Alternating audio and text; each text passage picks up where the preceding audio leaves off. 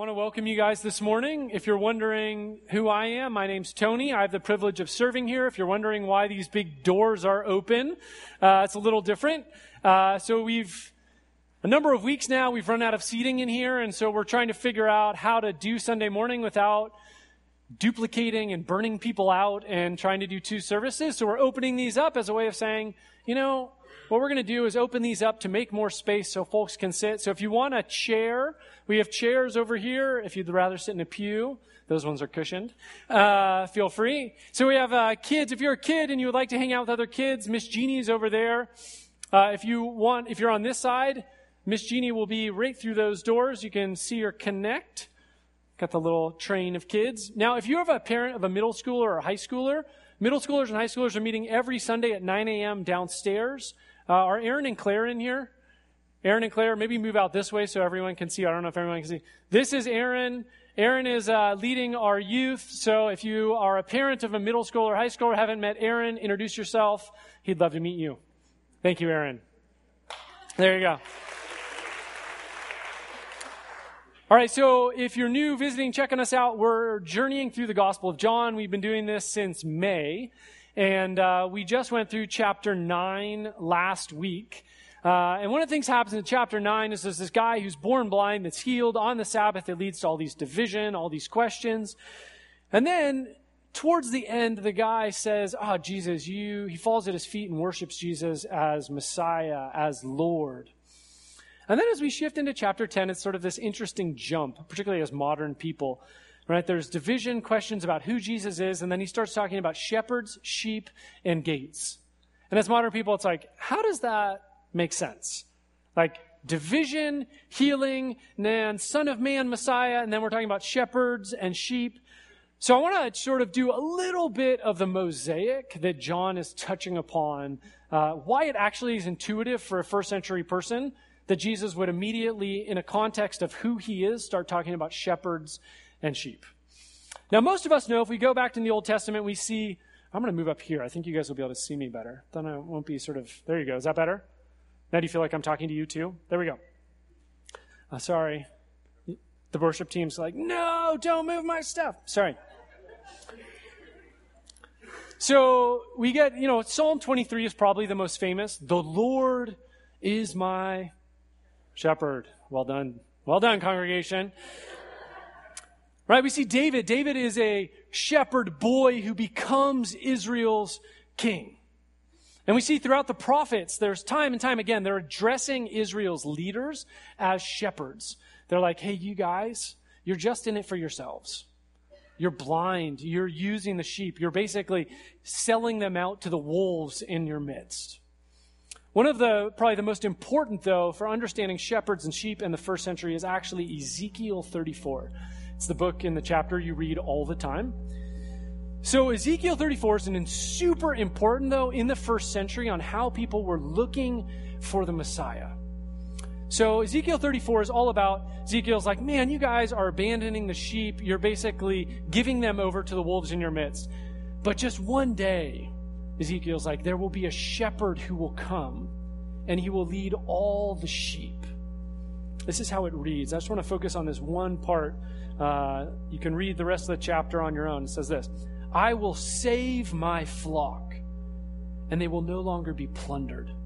I will judge between one sheep and another. I will place over them one shepherd, my servant David, and he will tend them. He will tend them and be their shepherd. I, the Lord, will be their God, and my servant David will be prince among them.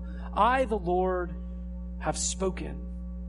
Right, so this text is pointing to a day in the future when God will appoint someone in the line of David to save Israel, and this person will function like a shepherd over Israel. So when we get to chapter 10, one of the primary questions that the audience is asking, right? We end chapter 9 and they're like, well, what's he going to look like? Is Jesus this shepherd or not? One of the questions that Jesus is answering in this teaching is, what will the shepherd come to save Israel look like? And this is how he starts. This is John 10:21. I'm going to do it in 4 chunks. So this is verses 1 through 6. Very truly, I tell you, Pharisees, anyone who does not enter the sheep pen by the gate, but climbs in by some other way, is a thief and a robber. The one who enters by the gate is the shepherd of the sheep. The gatekeeper opens the gate for him, and the sheep listen to his voice. He calls his own sheep by name and leads them out. When he has brought out all of his own, he goes on ahead of them, and his sheep follow him because they know his voice. They will never follow a stranger. In fact, they will run away from him because they do not recognize a stranger's voice. Jesus used this figure of speech, but the Pharisees did not understand what he was telling them. All right. Now, I just presumed at the outset that we don't know a ton about first century shepherding practices. I mean, are there any shepherds in the room? No? Okay. So, first century shepherding, usually there's like a fold, and it's either out in the wild or it's attached to the side of a house. Now, shepherds are 100% essential in the first century. This is not like sort of lose your image of like sheep in a pen in Ireland. Okay? So, sheep in a pen in Ireland, it's like a 50-yard fenced thing. There's grass everywhere. The shepherd basically absconds for the year, and the sheep have plenty to eat year-round, right? First century Israel, not the same. There is no fenced track. The sheep are all over the place, and they need a shepherd to guide them because there's not enough grass in one place. So they're like walking all day trying to find the patches of grass so the sheep can live. There's also wild animals, right? There are actually wild animals that are trying to kill these sheep. So they need the shepherd. Now, one of the things that's interesting is Jesus talks about in this text sort of this, there's a stranger and there's a shepherd, and then this idea of knowing the voice. Do you pick up on that?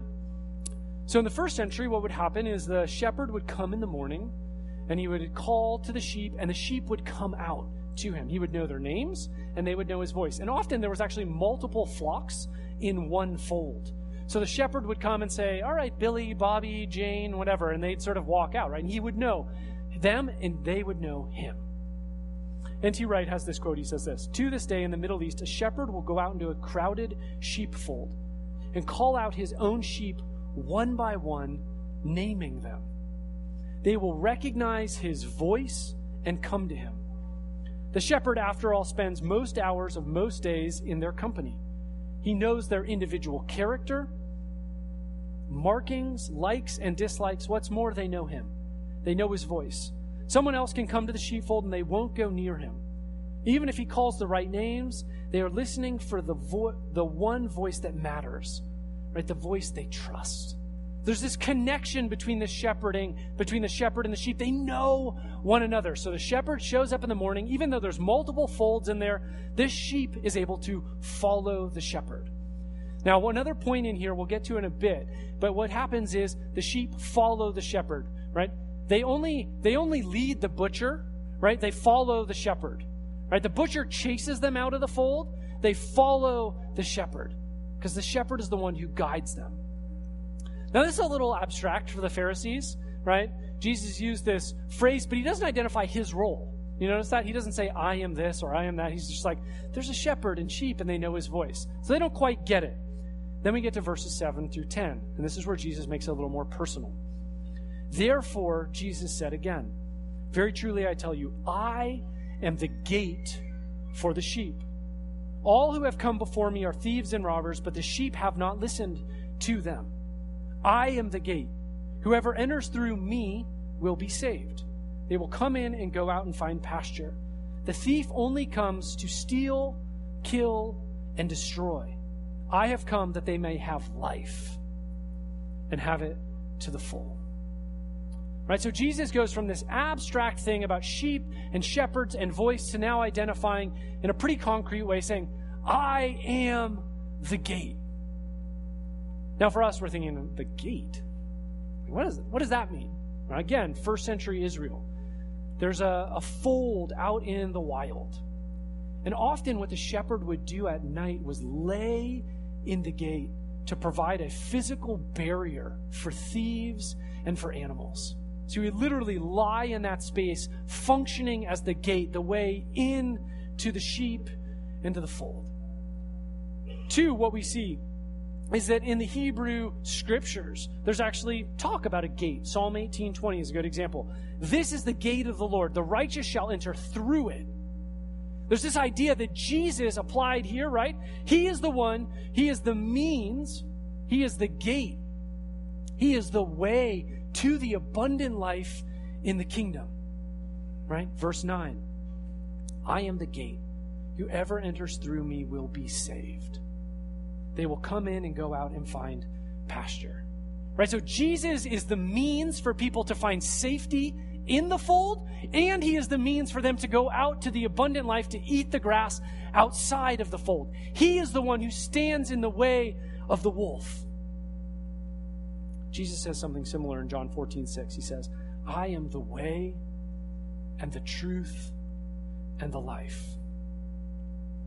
Sometimes we think of a gate primarily in terms of safety, but what he says here is pretty amazing. Verse 10, the thief comes only to steal and kill and destroy. I have come. Jesus has come that they may have life and have it to the full. Right? Just as Jesus provided abundant wine in John 2 at the wedding in Cana, just as he provided abundant bread in the wilderness in John 6, so he provides abundant pasture to the sheep. John Piper has this great quote. He says this, none of us wants to be merely safe. We're not created merely for safety, right? The human heart wants infinitely more than safety. Oh yes, safety is basic and necessary. We want to be protected from what can destroy us. We want life. Life. But we want more than mere life. We want abundant life. Overflowing life. Deep life. Weighty life. Joyful life. We don't want to just survive. We want to thrive at every level of our human being. Right? Jesus is not merely the shepherd that keeps them safe in the fold and protects them from the wolves. Right? He is the door to human flourishing. He is the door to hope, to joy, to peace, all that we look for to thrive as human creatures. Right? But he isn't finished yet. In verses 15, he goes on. He says this, I am the good shepherd. The good shepherd lays down his life for the sheep. The hired hand is not the shepherd. He does not own the sheep. So when he sees the wolf coming, he abandons the sheep and runs away. Then the wolf attacks the flock and scatters it. The man runs away because he has a hired hand, cares nothing for the sheep. I am the good shepherd. I know my sheep and my sheep know me. Just as the Father knows me and I know the Father, I lay my life down for the sheep. All right, so Jesus isn't just a door or a gate. He's also the good shepherd. And he contrasts himself specifically with this hired hand, right? So there's this guy who's hired. He doesn't really care about the sheep. He doesn't really know the sheep. So when the wolf comes, he bails. He's like, I am not getting bit by a wolf for these sheep. Jesus instead, right, he says, no. Like, I care about these sheep. I know these sheep. So I lay my life down for them. Now, if you remember at the beginning, one of the questions that we're wrestling, one of the questions of why they're talking about sheep and folds and shepherds is this question coming out of John 9. How do we identify the Messiah? How do we identify the Son of Man? Jesus answers that question here. The Son of Man is the one who doesn't abandon his sheep, but actually lays his life down for the sheep. What do we see in John 9? Right? There's a man who's born blind, but what happens? Right? He gets kicked out of the synagogue. They're insulting him. The rulers, the Pharisees are. They're kicking him out. They're behaving like a hired hand. Jesus says, I will lay down my life for the sheep. Right? Translated from the parable to life. Jesus doesn't abandon the world to sin, suffering, evil. He comes into the world, takes on human flesh, enters into the mess, into the sheepfold, right? And then he dies on a cross to set us free, right? So that we and the world might experience the fullness of life. Now in verses 14 and 15, it's kind of interesting. Jesus says this. He says, I know my sheep and the sheep know me. I know the Father, and the Father knows me. Sometimes we think of knowledge, particularly in our culture, as like knowledge as information or knowledge about an object. Like 2 + 2 is 4. I know that. Duh. My daughter says that all the time. Duh. That's not how we understand knowledge in a Hebraic frame. Knowledge is about relationship. So what Jesus is saying is the shepherd and the sheep have a relationship. They know each other. They spend time together. They know each other's voice. So Jesus and the Father know each other. They have a connection. They have a relationship. Right? And Jesus is saying that those who are saved, those who walk through the gate, will experience abundance of life in relationship with the Father, living into the kingdom. Which brings us then to verses 16 through 18. It says this, I have other sheep that are not of this pen. I must bring them also. They too will listen to my voice, and there shall be one flock and one shepherd. The reason my Father loves me is that I lay down my life, only to take it up again. No one takes it from me. I lay it down of my own accord. I have authority to lay it down and authority to take it up. This command I have received from my Father. Right, so in the first century, there's a basic assumption based on sort of the narrative of salvation history that we see in the scriptures that Israel is the sheepfold of God. But there's also these echoes as we go through the scriptures of, oh wait, God is going to one day bring all people under his rule, his shepherding, his leadership. And Jesus is alluding to that here. Hey, I love these sheep. I know them. But one day I am going to call forth the sheep that are gathered on 1,000 hills. And I'm going to bring them into one fold, under one shepherd. Then Jesus says, yeah, I'm going to lay my life down. I'm going to die in order to do this. Now, a good shepherd, or a dead shepherd, is not very helpful to sheep in general. But this shepherd is resurrected and raised to life. Right? No one forces him to die. He lays it down. There's this really beautiful quote by Beasley Murray in the Word Biblical Commentary. He says this, the mutual love of the Father and Son thus was seen in a deed of love for the world, in which the Father in love willed to save all, and the Son in love freely gave his all. Right? So you have this unity of Father and Son, both beating with love for the world, giving themselves to the world, trying to rescue people that are trapped, right? That are haunted by the wolf prowling outside the pen. And at this point, right, Jesus finishes talking about himself, the sheep, the shepherd, and then we're left at the end with the response. Verses 19 to 21. The Jews who heard these words were again divided. Many of them said, he's demon-possessed and raving mad. Why listen to him? But others said, these are not the sayings of a man possessed by a demon. Can a demon open the eyes of the blind? Right? Echoing back to John 9. They're wrestling with, who is Jesus? Is he really the shepherd king come back to shepherd the flock of God's people? Or is he not? Which then brings us back to sort of modern day, and I think our question of how do we respond? Right? This text was written a while ago. How do we make sense of it in our lives today? I think 3 things in particular I just want to kind of highlight quickly. One is, Jesus is the one who calls. And on a deep level, I think my question to you in sort of the simplest terms is, are you hearing his voice?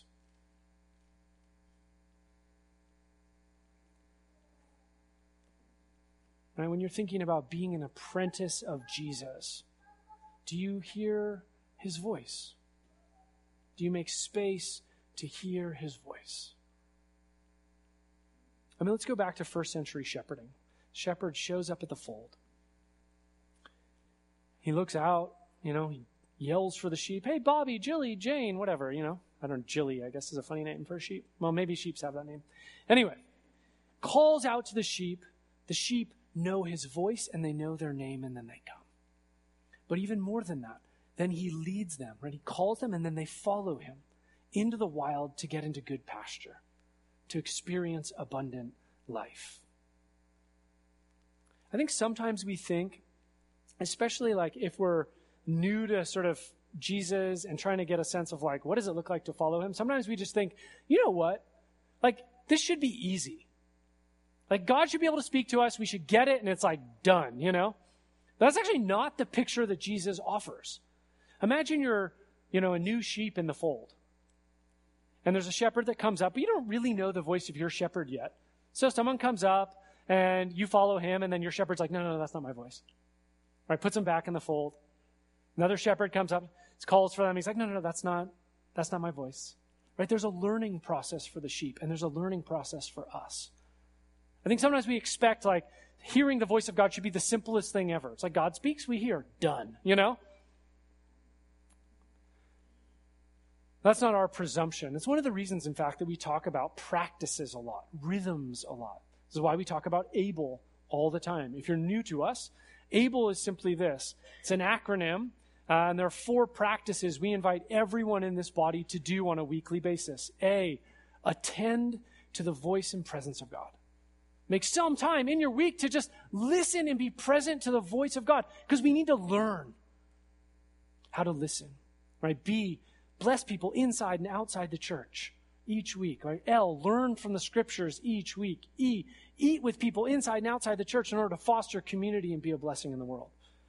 I want to focus on A, right? Are we making space in our lives to listen? Do you know your shepherd's voice when he speaks? And we live in a culture where there's all kinds of voices telling us, do this, do that, do this, do that. Are you able to discern when God is leading or when your friend is or your parents are or someone else? Like, do you have the ability to learn?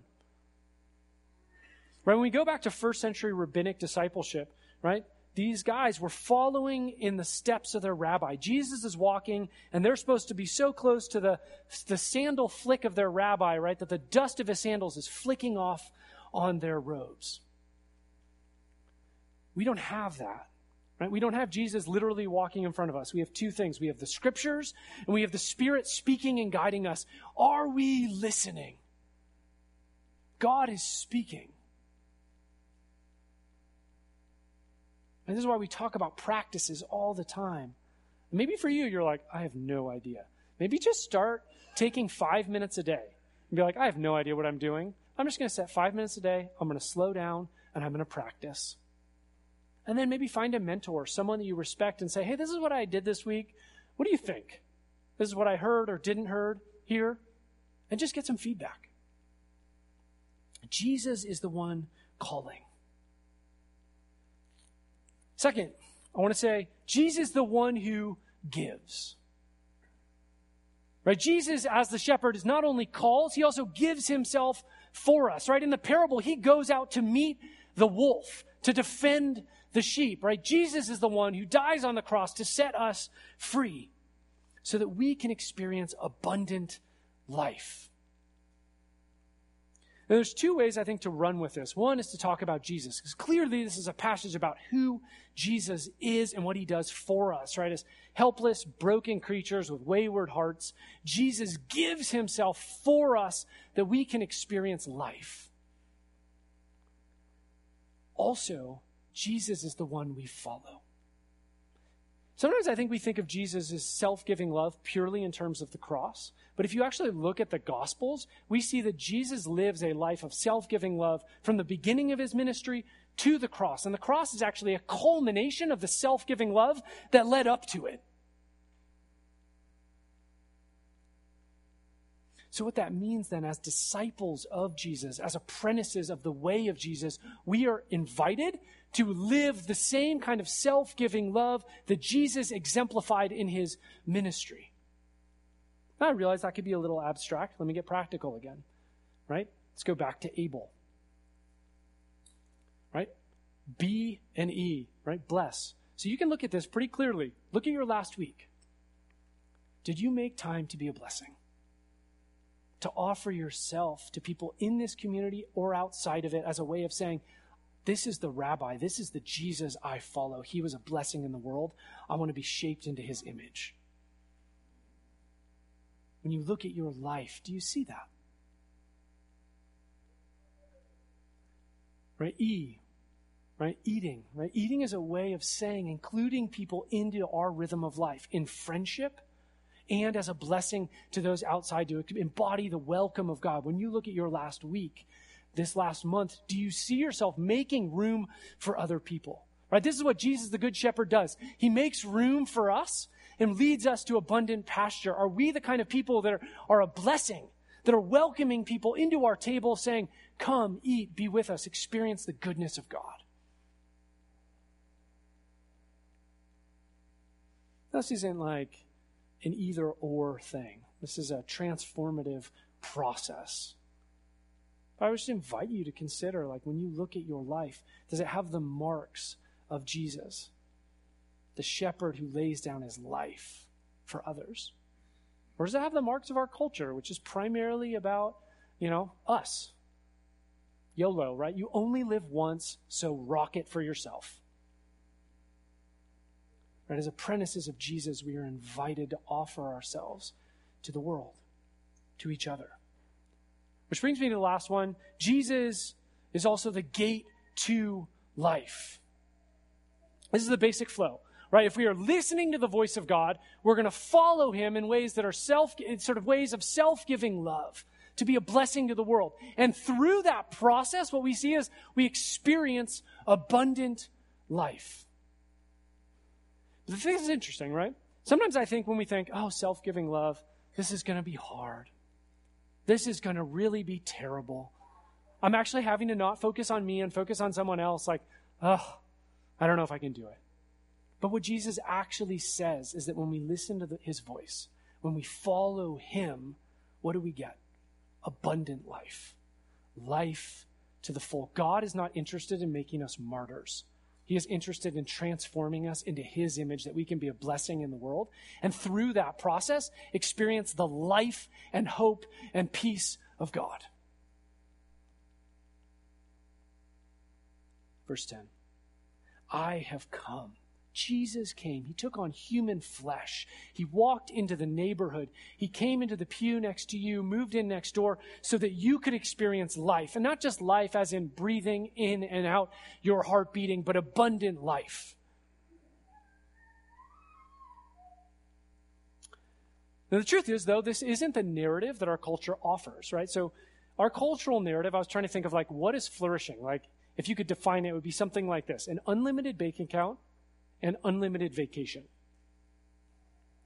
Right? So you have the money to buy or do whatever you want and the time to just do whatever you wanted. You're going to have awesome experiences. You're going to have awesome adventures. You're going to buy cool gadgets so then you can do those awesome experiences and adventures. Great. Nothing wrong with that. But it is not the path to abundant life that Jesus says that, he's not saying, hey, you know what? Do that. He's saying, listen to my voice as a sheep listens to a shepherd. Follow my example. As a sheep follows a shepherd, follow me. And what is he saying? I will lead you to the green pastures. I am the one who is the gate, right, to safety, but also to abundance. John 14, he says, I am the way and the truth and the life. I'm going to invite the worship team back up. And I think as we enter worship, I think my primary question to us is, do you trust him? Do you actually believe him? That his speaking voice is calling you to himself. Right? That he is actually the gate to life and flourishing.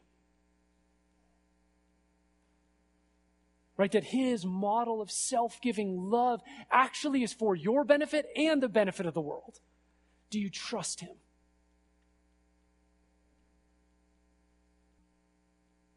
Let me pray for us. Jesus, we see in this text that you are the good shepherd. You are the gate, God. So we just say, help us to know you more as the one who shepherds and leads our lives. Help us to see you as the true gate to flourishing, that you are the one that we go to experience sonship, inclusion in your kingdom. But you are also the one that leads us out to the green pastures, to abundant life and flourishing in your kingdom. God, that you don't want bad things for us. You invite us to trust you, that you are a good shepherd. You're not a hired hand. You are not going to leave or forsake us. You died for us, and you continue to live for us, that we may experience your life. May we enter into that reality this morning.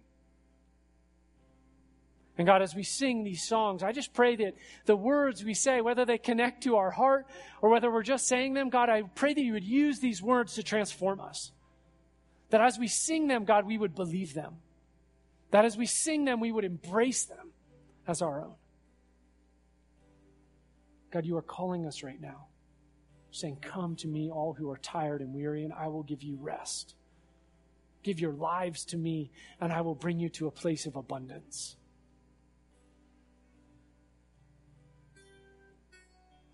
Come, Holy Spirit, be with us, that we may know you and love you and worship you and throw our lives at the foot of your cross, that we may be transformed in your presence.